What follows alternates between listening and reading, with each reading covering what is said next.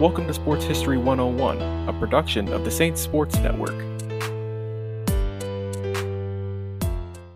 Hello and welcome in to this episode of Sports History 101. I am your host, Ray Delgado.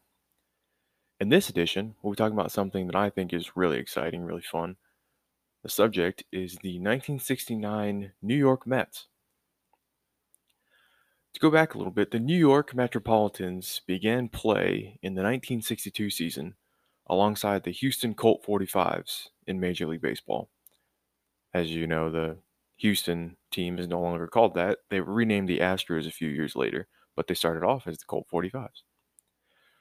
The addition of those two teams was the second part of an expansion plan that added both the Washington Senators and Los Angeles Angels the year before in 1961.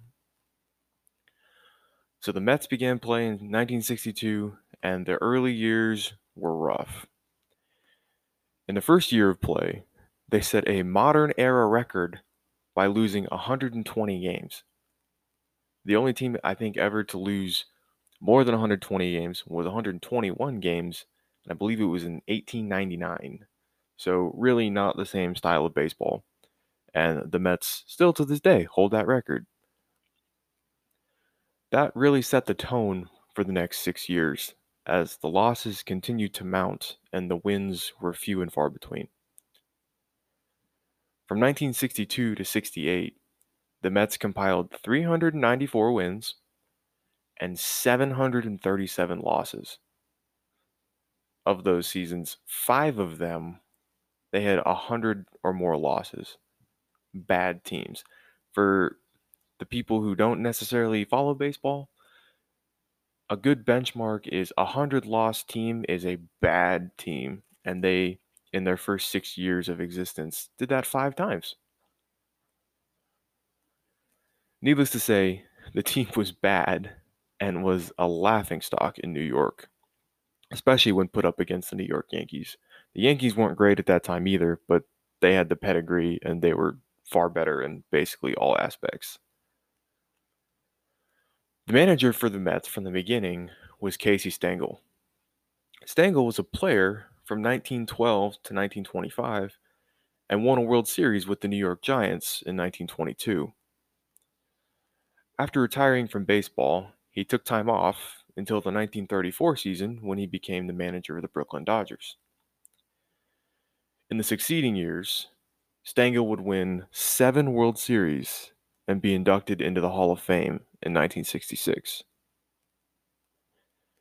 After heading up the New York Yankees for 11 years, he jumped ship to the crosstown expansion team, the New York Mets. It's definitely worth noting here that Stengel is a Hall of Fame manager, but he was well into the back end of his career by the time he took over the Mets.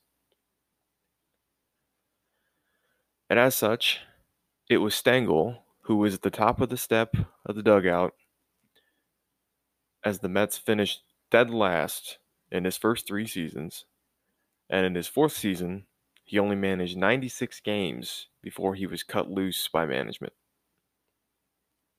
However, amid those poor performances, some of the pieces started to fall into place for the team. The Mets made a great signing in 1963, acquiring Cleon Jones, who had a rough first few years with the organization, but became an everyday player by 1966. Jerry Koosman was signed in 1964 and became a workhorse star starting pitcher by 1968.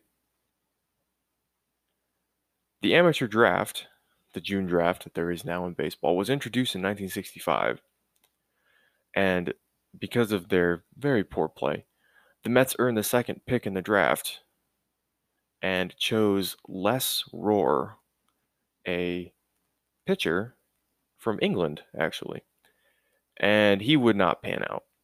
So they whiffed on their second pick in the very first ever draft.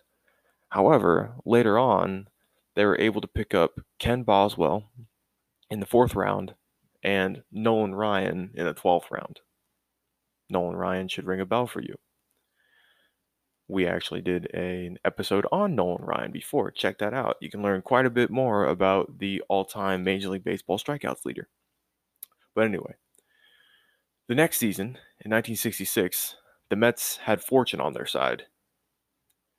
In 1965, Tom Seaver was drafted by the Los Angeles Dodgers in the 10th round, but decided not to sign and go back to USC, the University of Southern California, for another year. In January of 1966, there was a draft for players who had already once been drafted but didn't sign. So Seaver was drafted in 65, therefore he was put in and he didn't sign, and therefore he was put into this January draft. In that draft, Seaver was selected 20th overall by the Atlanta Braves. However, after the draft concluded and Seaver signed his contract in late February, the contract was voided because the Braves broke the rule that a high school or college player could not sign a contract once their season had begun.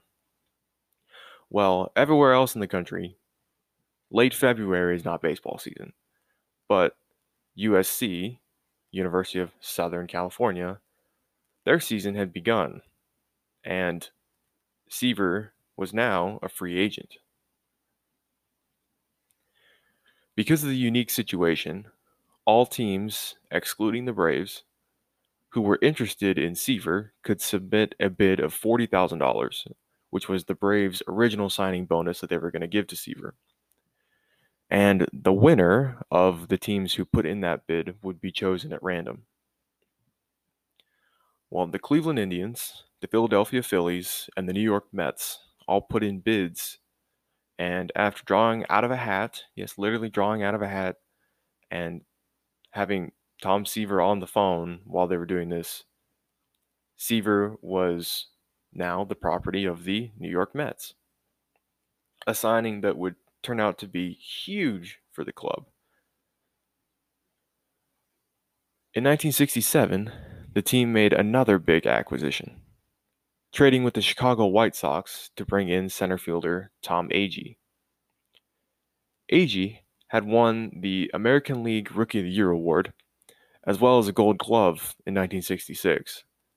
And while regressing some, he had a solid 1967 campaign. He went over to the Mets in December of 1967 and became the starting center fielder from the 68 season on.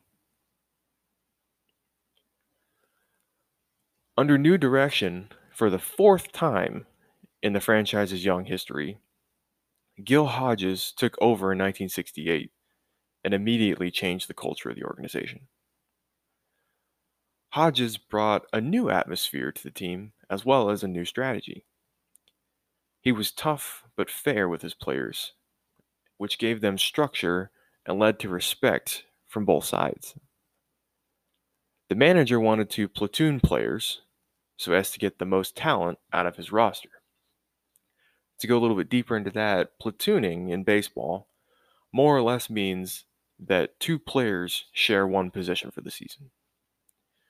Usually, it's a right-handed batter and a left-handed batter that both play third base, for example. On average, the right-handed batter will hit left-handed pitching better, and vice versa for the left-handed batter. This is usually because batters can generally see the ball easier when it is thrown by an opposite-handed pitcher. So most managers use this method on a small scale, platooning batters here and there against specific pitchers and things like that. But Gil Hodges put it to great use and used it all throughout the 68 season to much success.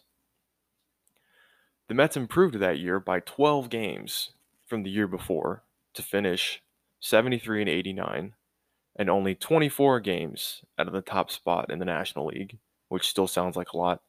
But the year before, they finished 40 and a half out of the top spot. So a fantastic improvement. It was not a great record overall, and still second to last in the league, but it meant that there was hope for this team after all. hope that would come to fruition in 1969, which we will discuss after a quick break.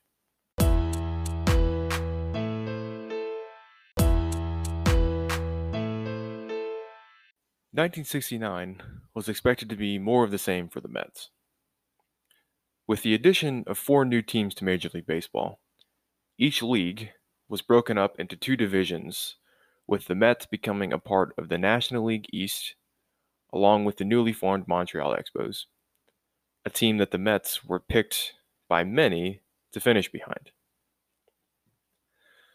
New York did not plead its case very well in the season opener, falling to Montreal 11-10, really making way for those predictions to really take hold. 40 games into the season, the Mets were middle of the road at best at 18-22 and already 9 games out of first place in their new 6-team division. Despite their record, the team was starting to click and their talent began to show through, as from May 28th to June 10th, the team would reel off 11 straight victories, vaulting them to second in the division behind the powerhouse Chicago Cubs team. Once that streak ended, the team continued to win on a consistent basis, climbing 14 games over 500, which is even for those who are not familiar, 14 games over 500 with a win over Montreal to close out the first half of the season. Their platoon plans were working once again, and the rotation was holding their own, as well as the bullpen, who could pick up the pieces whenever necessary. The Mets were winning. Unfortunately, no one really paid much attention, as the Cubs were comfortably leading the division and had multiple stars in their lineup and rotation that garnered a lot more attention. Nevertheless, New York kept their wits about them and continued to win games. At the end of the day, that's all you can do, continue to win games. From August 16th to September 13th, almost a month, the team went 26-6, bringing them from down 10 games to up 3.5 games over Chicago. A 13.5 game swing, just huge in 1 month. Chicago was 61-37 at the All-Star break and looked like they would cruise to victory in the National League East in the second half. Buoyed by their fantastic start, the Cubs maintained their first place standing from the beginning of the season all the way to game 143. The team would close out the second half with 31 wins and 33 losses to finish second in the division with 92 wins. Meanwhile, the Mets kept winning, handing Chicago a number of losses and carrying a 9-game win streak to the final game of the season. When everything was said and done, New York closed out the year 162, a 27-game turnaround from the season prior. The New York Mets clinched their postseason spot on September 24th in their final home game of the season versus the St. Louis Cardinals. When the final out was made, the stadium absolutely exploded. While the players celebrated in their clubhouse, the fans overran the field, stealing home plate and 2 of the 3 bases.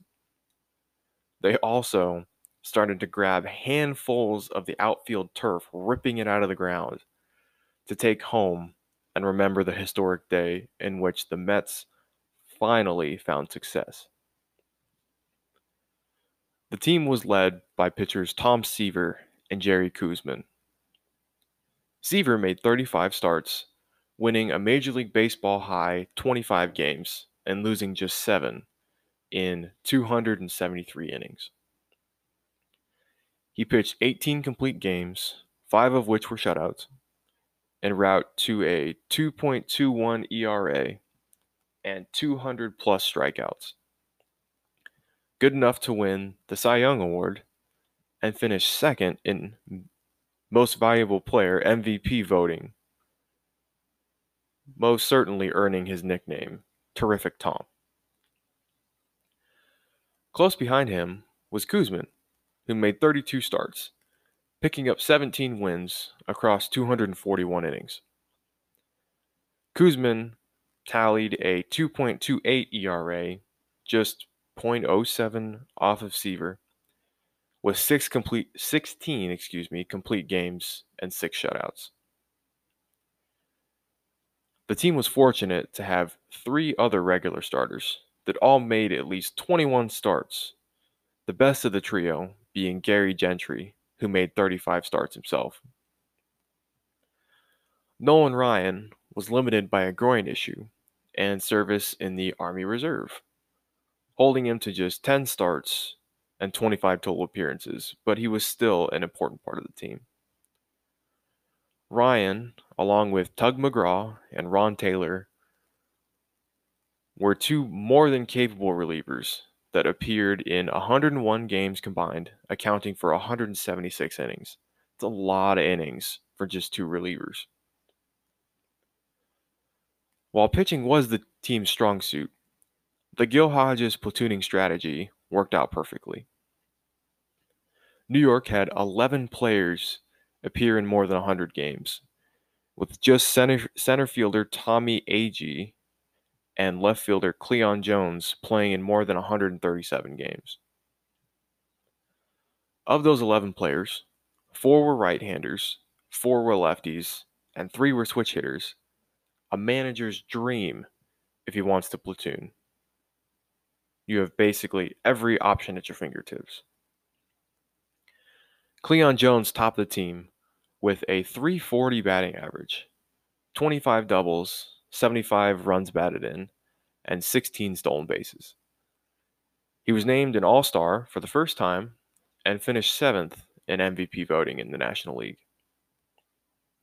Agee played in all but 13 games for the season, clubbing 26 home runs, tallying 76 RBI and 12 stolen bases. His efforts led to a 6th place MVP finish. The Mets offense as a whole was largely average to below average in honesty. The team scored 3.9 runs per game, which was 9th in the National League, but managed to make it work as the pitching staff excelled all season. Regardless of the statistics, what the Mets and Gil Hodges were doing was working. The team managed to overrun multiple more talented teams on paper to stamp their ticket to the postseason and get a date with Hank Aaron and the Atlanta Braves. More on that when we get back.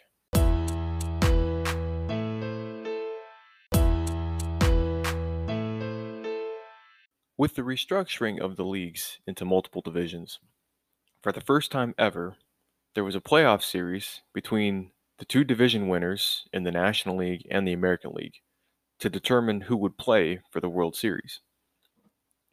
In the first National League Championship Series, the New York Mets faced off with the Atlanta Braves.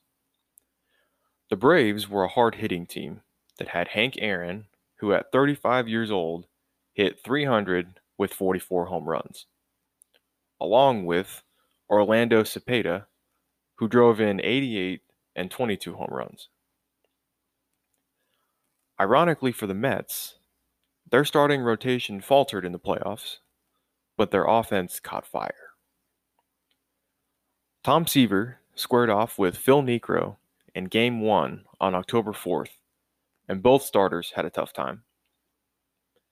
Seaver made it through 7 innings, but gave up 5 runs on 8 hits, 2 of those being home runs.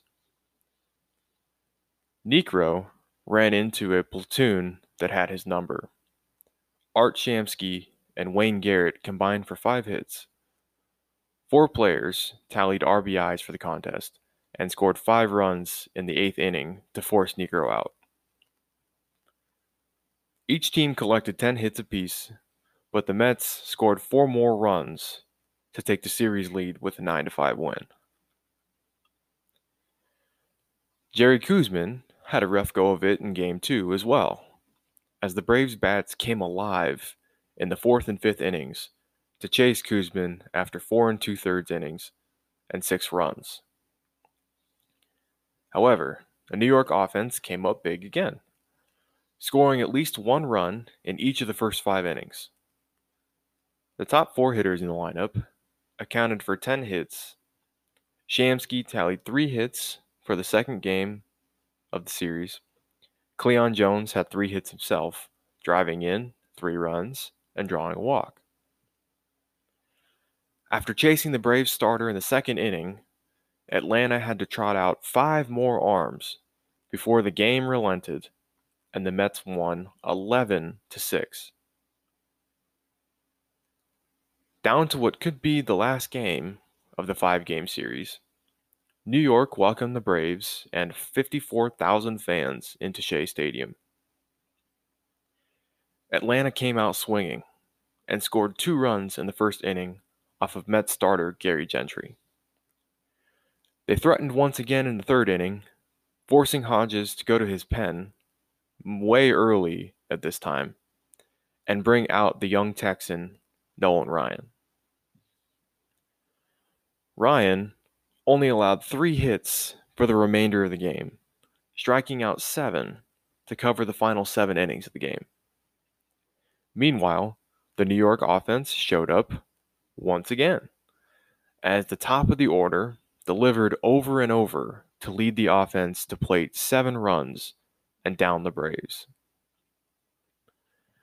The New York Mets would complete the series sweep with a 7-4 win and advance to the World Series as the underdogs, huge underdogs, to the Goliath Baltimore Orioles of the American League.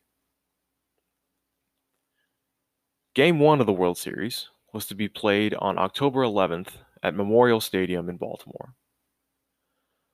Baltimore was at the top of nearly every offensive category for the season, trailing only the Minnesota Twins, who they swept in the American League Championship Series.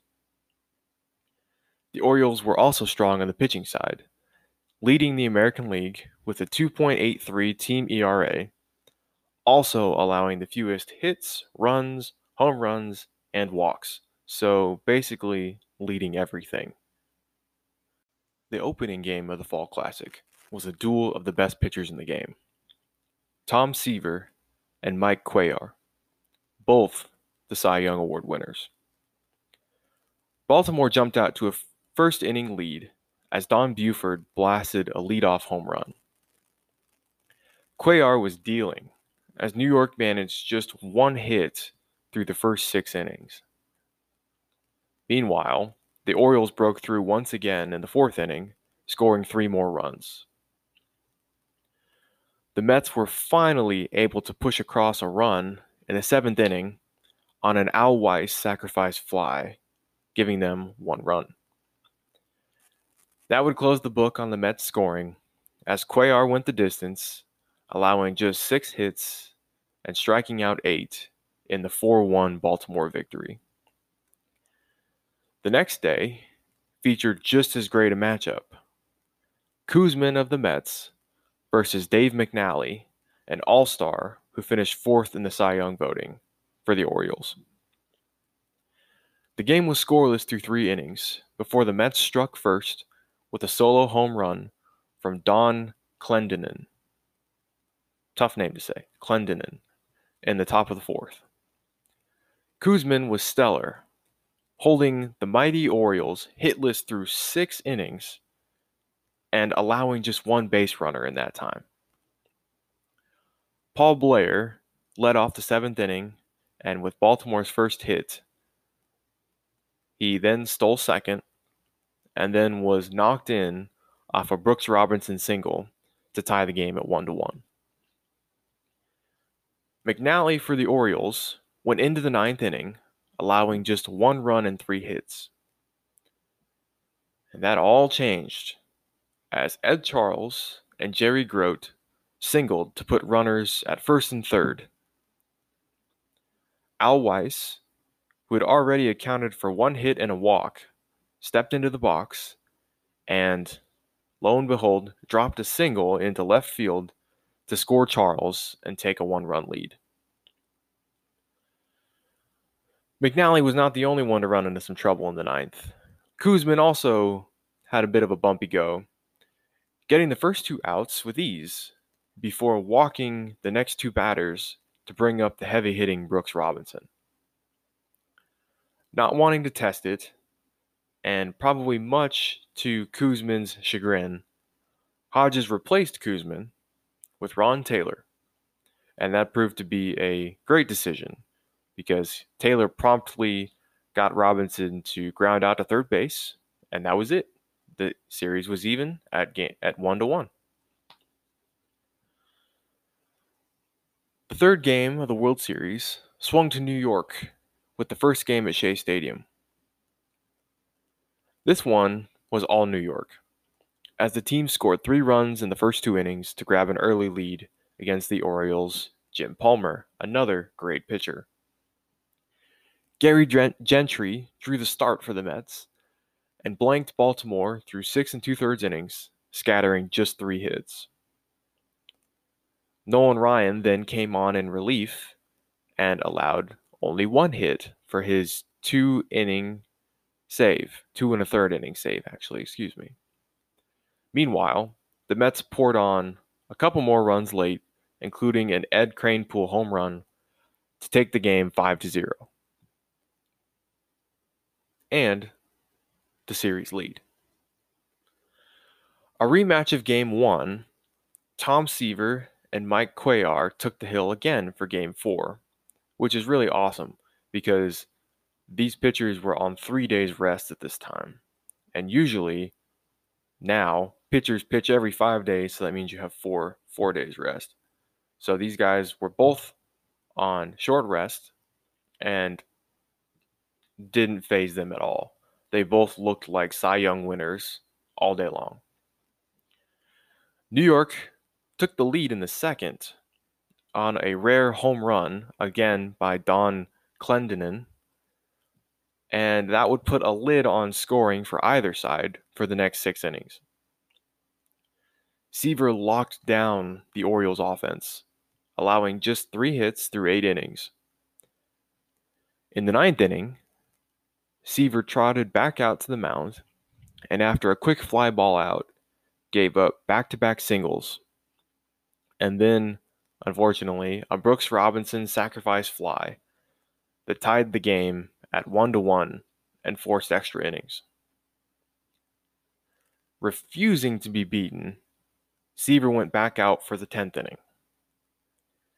An error let the leadoff man on, and down to 2 outs, the Orioles had runners on first and third. No problem for Tom Terrific, or Terrific Tom, as he struck out Paul Blair to end the threat and end the inning. Cuellar was lifted in the 8th, replaced by Eddie Watt and then Dick Hall for the bottom of the 10th inning. Jerry Grote for the Mets blooped a double into short left field to put the winning run in scoring position. Al Weiss was then intentionally walked to bring up J.C. Martin and elicit another Baltimore pitching change. With pinch runner Rod Gasper standing on second, Martin stepped in the box in place of Seaver, who he was pinch hitting for, to face Pete Reichert. With no outs, Martin laid down a bunt to try and move the runners over from first and second to second and third. Reichert, the pitcher, ran to field it and overthrew first base.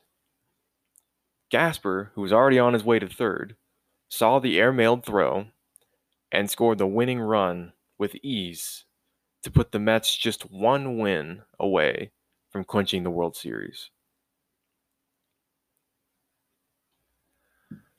The 5th game of the World Series was set for October 16th, again in Shea Stadium, with Jerry Koosman and Dave McNally facing off in the potential final game, in front of a packed house of over 57,000 fans. The Orioles were the first to push runs across, scoring 3 in the top of the third inning off home runs from Dave McNally and Frank Robinson. Outside of that inning, Koosman was nearly perfect, giving up just 2 more hits across the other 8 innings that he pitched. On the other side, McNally was on his game. He was dealing, allowing just 1 hit through the first 5 innings.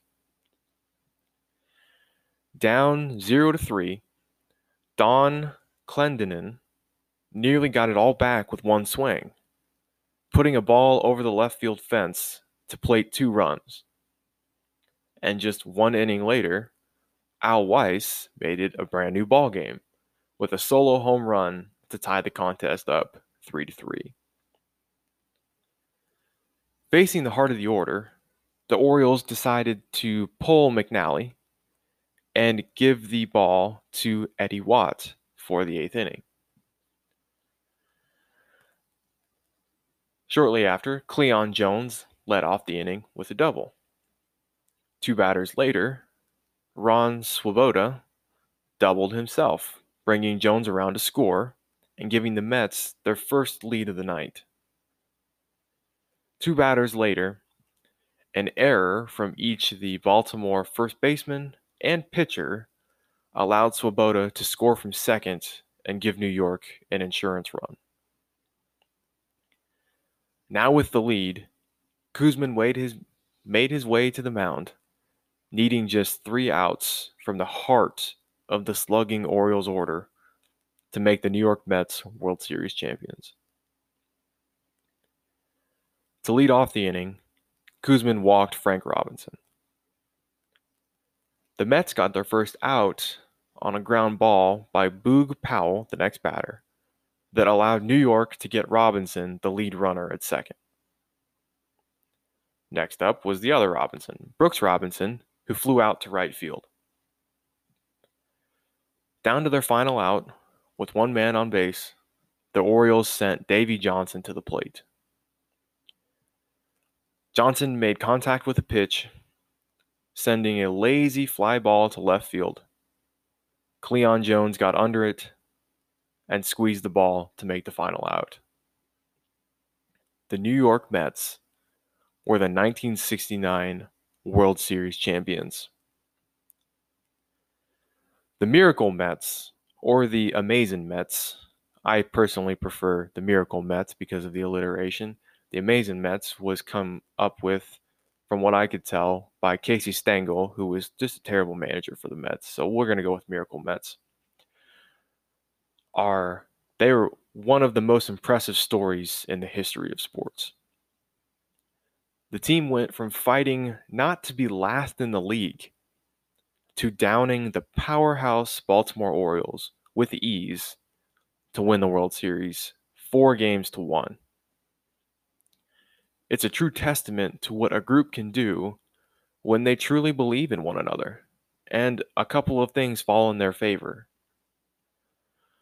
Once the final out was made, the fans once again poured out of the stands in glee, just like they did in the division series, or the last game of the season,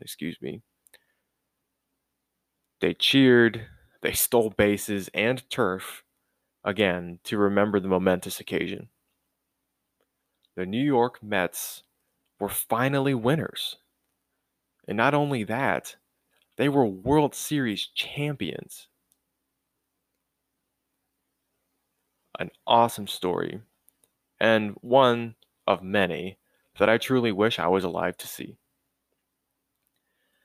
And that's it for this one. We hope you learned something. Hopefully, baseball is growing on you a little bit if you don't like it already. And look forward to hopefully having you around next time. And until that next time, stay safe, everybody. And remember that Jesus loves you. Thanks for listening. Check out more content from the Saints Sports Network at saintsportsnetwork.home.blog.